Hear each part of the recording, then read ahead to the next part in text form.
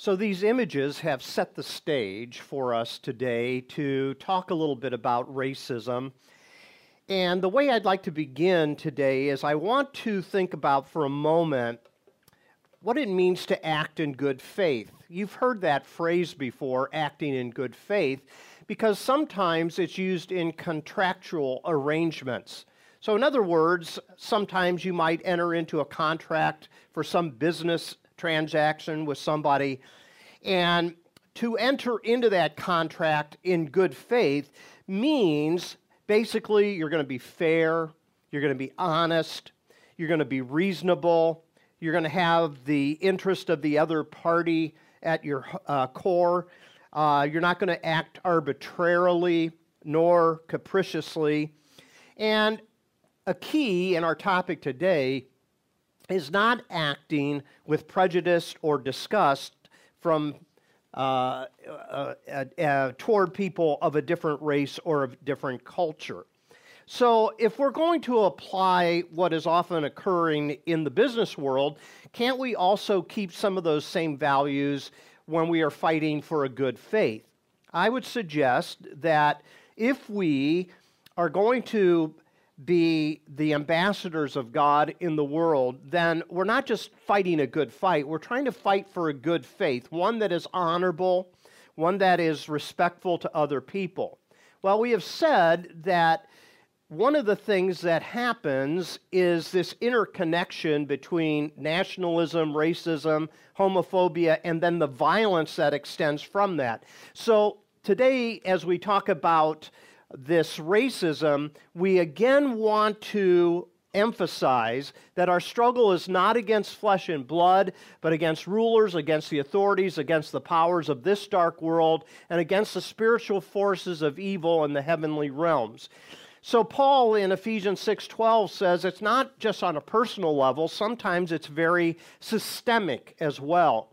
And so we talked last week about fighting nationalism, and this nationalism is trying to use religion and the history of our country as a way of trying to suppress the rights of other people. Now here's an image that should invoke or evoke some emotions in you. So 2 years ago, January the 6th, was the insurrection. And this is what it looked like on the floor of the Capitol building when those that wanted to enter into the hallowed halls of our government and overthrow an election because they didn't want the person that won to be in power. And so what we find is a lot of connections began to take place with who these people are, what their objectives are, what their motives are, and a summary of that is called white nationalism. White nationalism is the identification of one's own tribe to the exclusion or detriment of the interests of other people within that nation. And so white nationalism then ties into racism. And we see that one of the images there at the Capitol building is not just an American flag. You also have this Confederate flag as well, which is interesting, isn't it? That this is speaking volumes of what was trying to be accomplished on that day. So here's the deal. When white nationalism is connected to racism, this is usually what happens. There's approval of authoritarian tactics, distrust of religious minorities, condoning violence toward black Americans, believing racial inequality is due to the shortcoming of the minorities, hold anti-immigrant views, and fear refugees. And when you look at this, it's racist through and through. Think about this for a moment. Distrusting religious minorities, people of other faiths beyond Christianity, condoning violence towards specific people groups, believing that racial inequality is not the problem of white nationalism, but it's because of the shortcomings of the minorities themselves. Then it extends to anti-immigrant views and fearing refugees that are going to come in. So racism and nationalism seem to walk hand in hand together, and what we find is that when white Christian nationalism comes on the side of nationalism, then what happens is a lot of racism begins to creep in. And when we fight a good fight for a good faith to respect the equality of other people in our country, well, you're going to get pushback on that, obviously. So one of the problems is what our image is of Jesus. In art, Jesus is always portrayed as a white man. Now, this one is really bold, isn't it? Wrapped in an American flag. Straight, white American Jesus. That's who we worship. You know, he has long, flowing hair. Some pictures, he has blue eyes. His skin is very light-colored. And we all know that that is an inaccurate representation. Jesus was Jewish. Jesus was Middle Eastern. Jesus was a Torah-observing individual. He was an individual that changed what the outlook was of the religion that he grew up in, but nonetheless, he would have much darker skin. He probably wouldn't have that long flowing hair. He might have that rough look about him like a construction worker. That was his trade. So our images of Jesus seem to reinforce some of the things that we want to believe in an idealized world. So white Christian nationalism then will often try to exclude other people by the images, coming back to images, that are used. Well, here's another image. So this image blew up when, for a prolonged time, this white police officer had his knee on the neck of George Floyd. And you remember how the country responded, right? There was a lot of rioting and protest. And then white people said, I don't understand why they have to act like that. Because that's your viewpoint from where you're standing. It's not the viewpoint from where this group of people have heard over and over and over again of the violence and mistreatment of white police officers against their community. So when we think about all of this, what we need to do is remember the key word that George Floyd said for over numerous minutes: I can't breathe. I can't breathe. I can't breathe. Now, that is in a very real way at the heart of racism, preventing other people from breathing. So take a look at this. When we think about how people have been treated over the years, we need to think about a pyramid of power. And I'm going to illustrate what this means in a moment. We who are white sit atop this pyramid, and we have options available to us. But other minorities are like in these boxes here that have to overcome walls to begin to move up the pyramid of privilege and power, and also the type of life that they pursue. You know, the American dream, right? To be able to have a good living for your family, to own your own house, to make a reasonable wage, those type of things. When the higher you sit on the top of this pyramid, the easier it is to minimize the cry of those who say, I cannot breathe, I cannot breathe, I cannot breathe. Now, what happened early on, in reference to Brian McLaren on that video that you watched, he mentioned how the Bible was often used to justify keeping people down. And one of the examples is found in Genesis chapter 9. It's a story right after the flood. And it's the story of Noah, that after the waters receded and they emerged out of the ark, Noah got drunk. And he's laying in his tent buck naked. You can read this in Genesis chapter 9. And he has 3 sons, Shem, Ham, and Japheth. And they see their dad passed out in the tent, and he's lying there naked. 2 of the sons, Shem and Japheth, decide to take a blanket, and they back in to the tent so that they wouldn't look upon their father's nakedness, and they cover him. The other one, Ham, does not. When Noah wakes up, he says, "Cursed be Ham. He will always be a servant of these other 2 brothers." Later in biblical interpretation, it was said that Ham is of the lineage of Canaan and of the race on Africa's continent. And this particular passage of Scripture was used to say that they are under a curse, that the blacks from Africa are under a curse. Therefore, it is God's judgment on them to always be enslaved to other people. Now, is that a long stretch of a really weird story?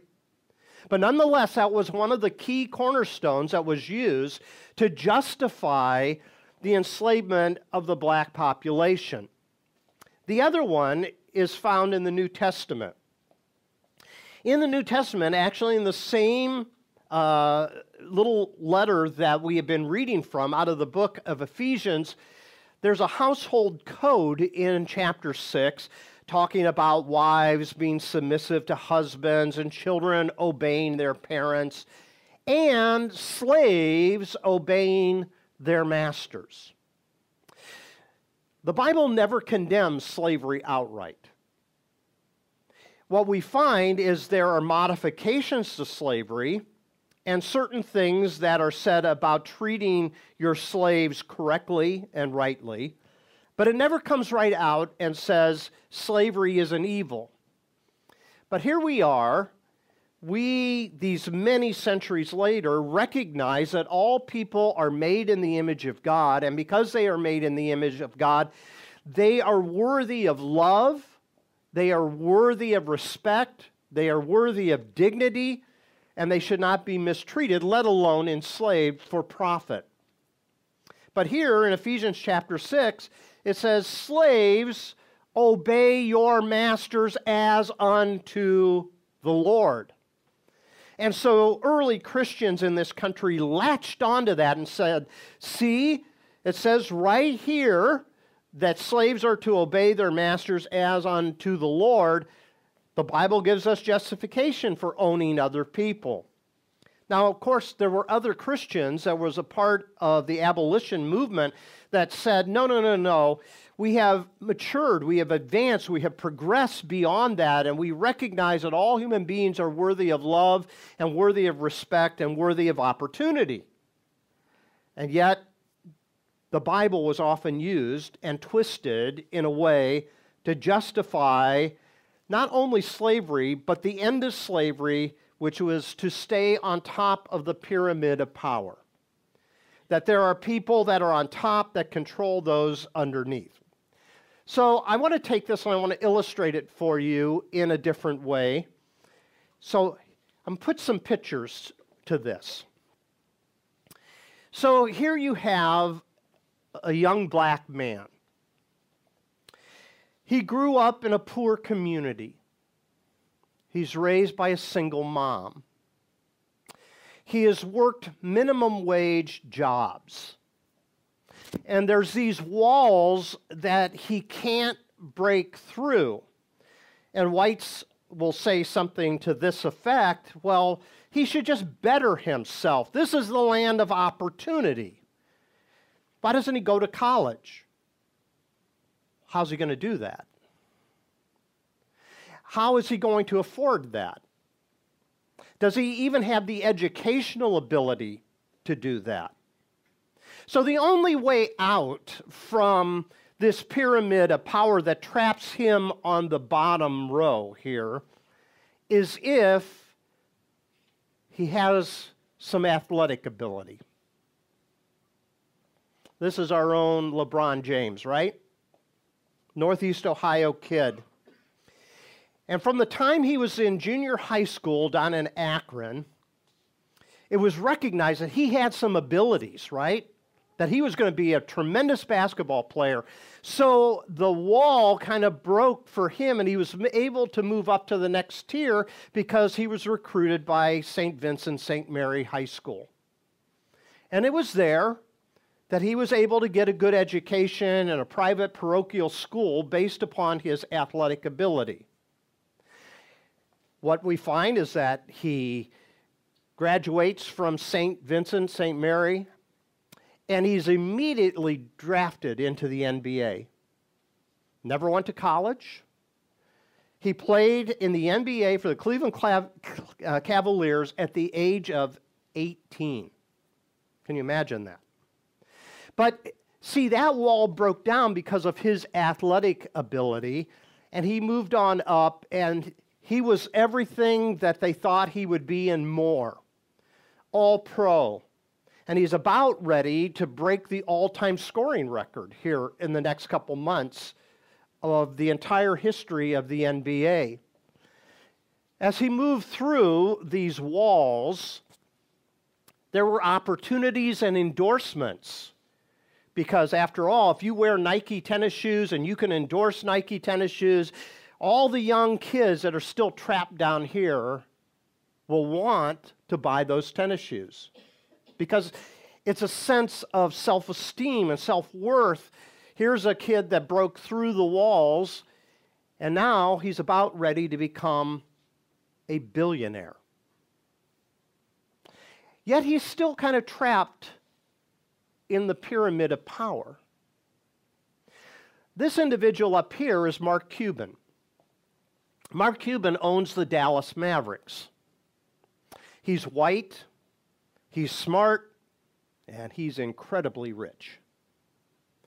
And he's not only an owner of a basketball team, but because he doesn't have these walls around him, he can move into other ventures like Shark Tank.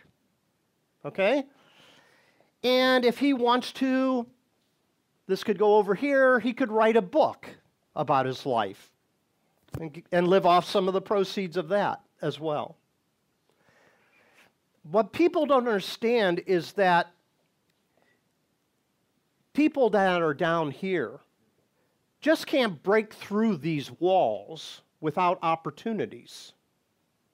They can't do it on their own. But the higher up we go, the tendency is for us to make sure that we keep the people below us in their place. So proposals like a $15 per hour minimum wage gets, no way. We just want you to earn, what is the minimum wage now? 8 something? What is it? What is it now? Depends on your state. Yeah, it depends on your state, right.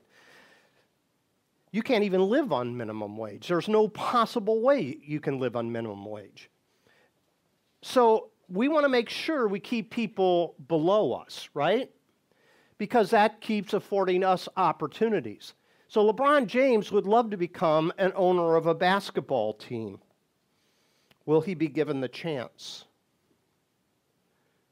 I don't know. He's black. Think of how long it took for blacks to even to get into coaching positions. That was always pushed down. So what I'm trying to tell you today is it's not just personal things like my own outlook on people of other races and cultures. It's a systemic thing as well, right? And the higher you go on this pyramid of power, the more opportunities and options you have. Think of a guy, if I put a picture of Elon Musk up on the top of the pyramid, the guy bought Twitter for whatever, $200 billion, ran it into the ground. After he lost all $200 billion, he's still the second richest person in the world. People don't have those type of options that are down lower on the pyramid. So when religion gets involved, and it becomes malicious to try to keep people in their place, then you will hear the cries of those that are below saying, I can't breathe. I can't breathe. And we are to withhold our judgment because we're up here somewhere. I'm not up here. I'm not even here. I'm probably in here. But my tendency is to always look down in the next tier. So wherever you are, your tendency is to look down on the tier below you. And what is our temptation? To judge those people that they're not at the next tier level. So this pyramid of power is one that was used with the Bible for justification. It's systemic in many respects, and it tends for us to minimize the heartfelt cries of people who are the objects of racism and discrimination. So let's come back to Ephesians 2:14 through 16. We introduced this last week. For he, Jesus, is our peace, who has made two groups in Paul's day, that was Jew and Gentile. These two groups one, and he has destroyed the barrier, the dividing wall of hostility by setting aside in his flesh the law and its commands and regulations. His purpose was to create in himself one humanity out of the two, thus making peace. That's still the objective of Jesus. That's still his goal, is to break down the walls of division and to bring people together in peace. Now, in order to do that, we're going to have to learn a lot about other people. We have to learn about their life, where they came from, what they're doing, what their opportunities are, what their limitations are. But it doesn't help when religious becomes malicious. So I want to give to you a quote, and then I'll tell you who it's from. This is an actual quote. We understand the curse that was slavery, white people do, but we miss the blessing of slavery, that it has actually built up the framework for the world that white people live in and lived in. Interesting quote. That particular quote came from a megachurch pastor by the name of Lou Giglio. Passion City Church down in Atlanta. Atlanta is at the heart of MLK. I'm going to show you some pictures in a second. There's the MLK National Park down in Atlanta. If anyone should be sensitive, you would think people that are pastors in Atlanta would do that. This was a part of a televised discussion that Lou Giglio had with Chick-fil-A CEO Dan Cathy and an African-American rapper, Lecrae, which I'm not familiar with. Anybody familiar with Lecrae? He backpedals, Lou Giglio does, when there was an enormous amount of pushback on that comment. The blessing of slavery. Blessing for whom? For whites, right? Blessing for whites. So, Brent and I had the opportunity to go to Atlanta to watch the Browns lose to the Atlanta Falcons back in October. It was our yearly pilgrimage together to a different stadium to watch a game. And when we were there, we visited the Martin Luther King Jr. National Park. It's right in the heart of Atlanta. And it sits right on the corner. Over here is the park, but sitting on the corner is Ebenezer Baptist Church. Does anybody know what Ebenezer Baptist Church is? That was the church of Dr. Martin Luther King. That's where he preached his many messages here. And at Ebenezer Baptist Church, there was the birth of the civil rights movement that made advances against racism, but it never completely reached his ultimate mantra. I think we all remember his great I Have a Dream speech, right? And this I Have a Dream speech had in it We let justice roll down like water and righteousness like a mighty stream. So at the center of this park is this reflecting pool here that says we will not be satisfied until justice rolls down like water and righteousness like a mighty stream. And it is there that hundreds and hundreds and thousands of people every year go through, and they see different images like this.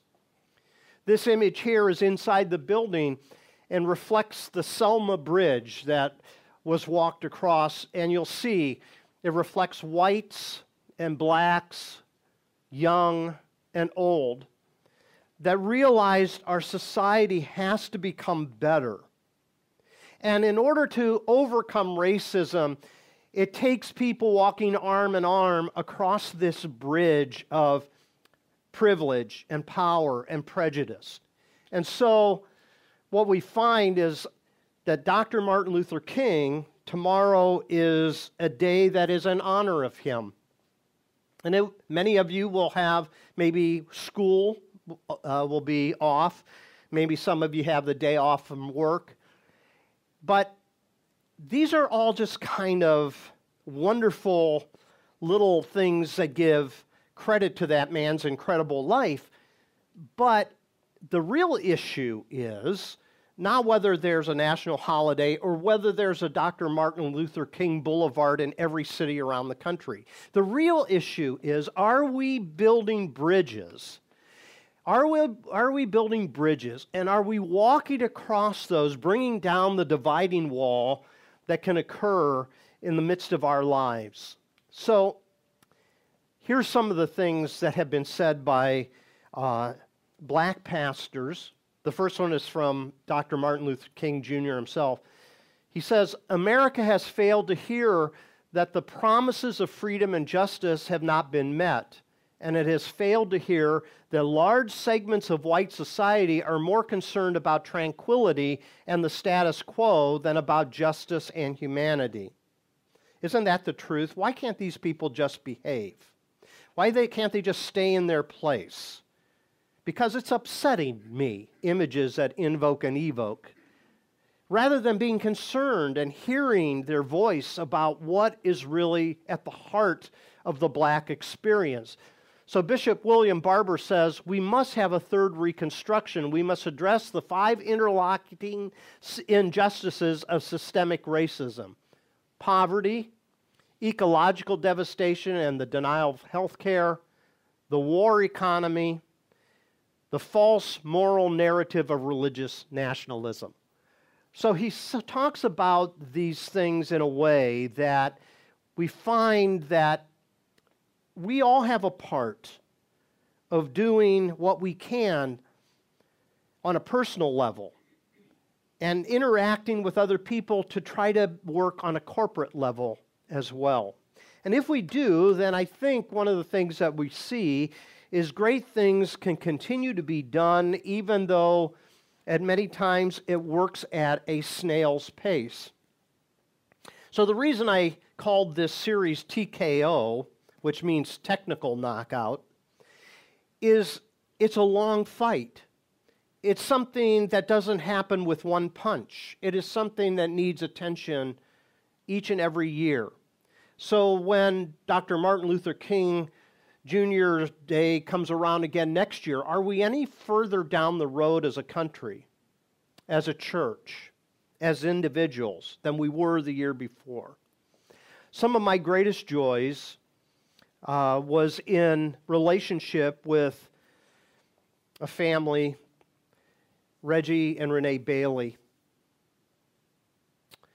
They took a couple of classes that I was teaching at, and we built this bond. Reggie came down with cancer a number of years ago and passed away. Renee is still working in the inner city off 152nd Street, trying to minister to the black community in ways that I never could. But I think back on that relationship and others that I've had over the years, and it made me different because I was up close and personal with people and could see things that I could not see by just watching a newsreel. hearing the stories of people that can tell you what it's like to have a whole system wanting to keep pushing you down, pushing you down. So one thing that we at least can do is to pray for great things to be done in the ongoing years to come, and for us to step into those moments to make a difference where we can as individuals. So I'm going to have Corey come back up, and we're going to sing and use this as a prayer today that God will continue to do great things. Would you stand?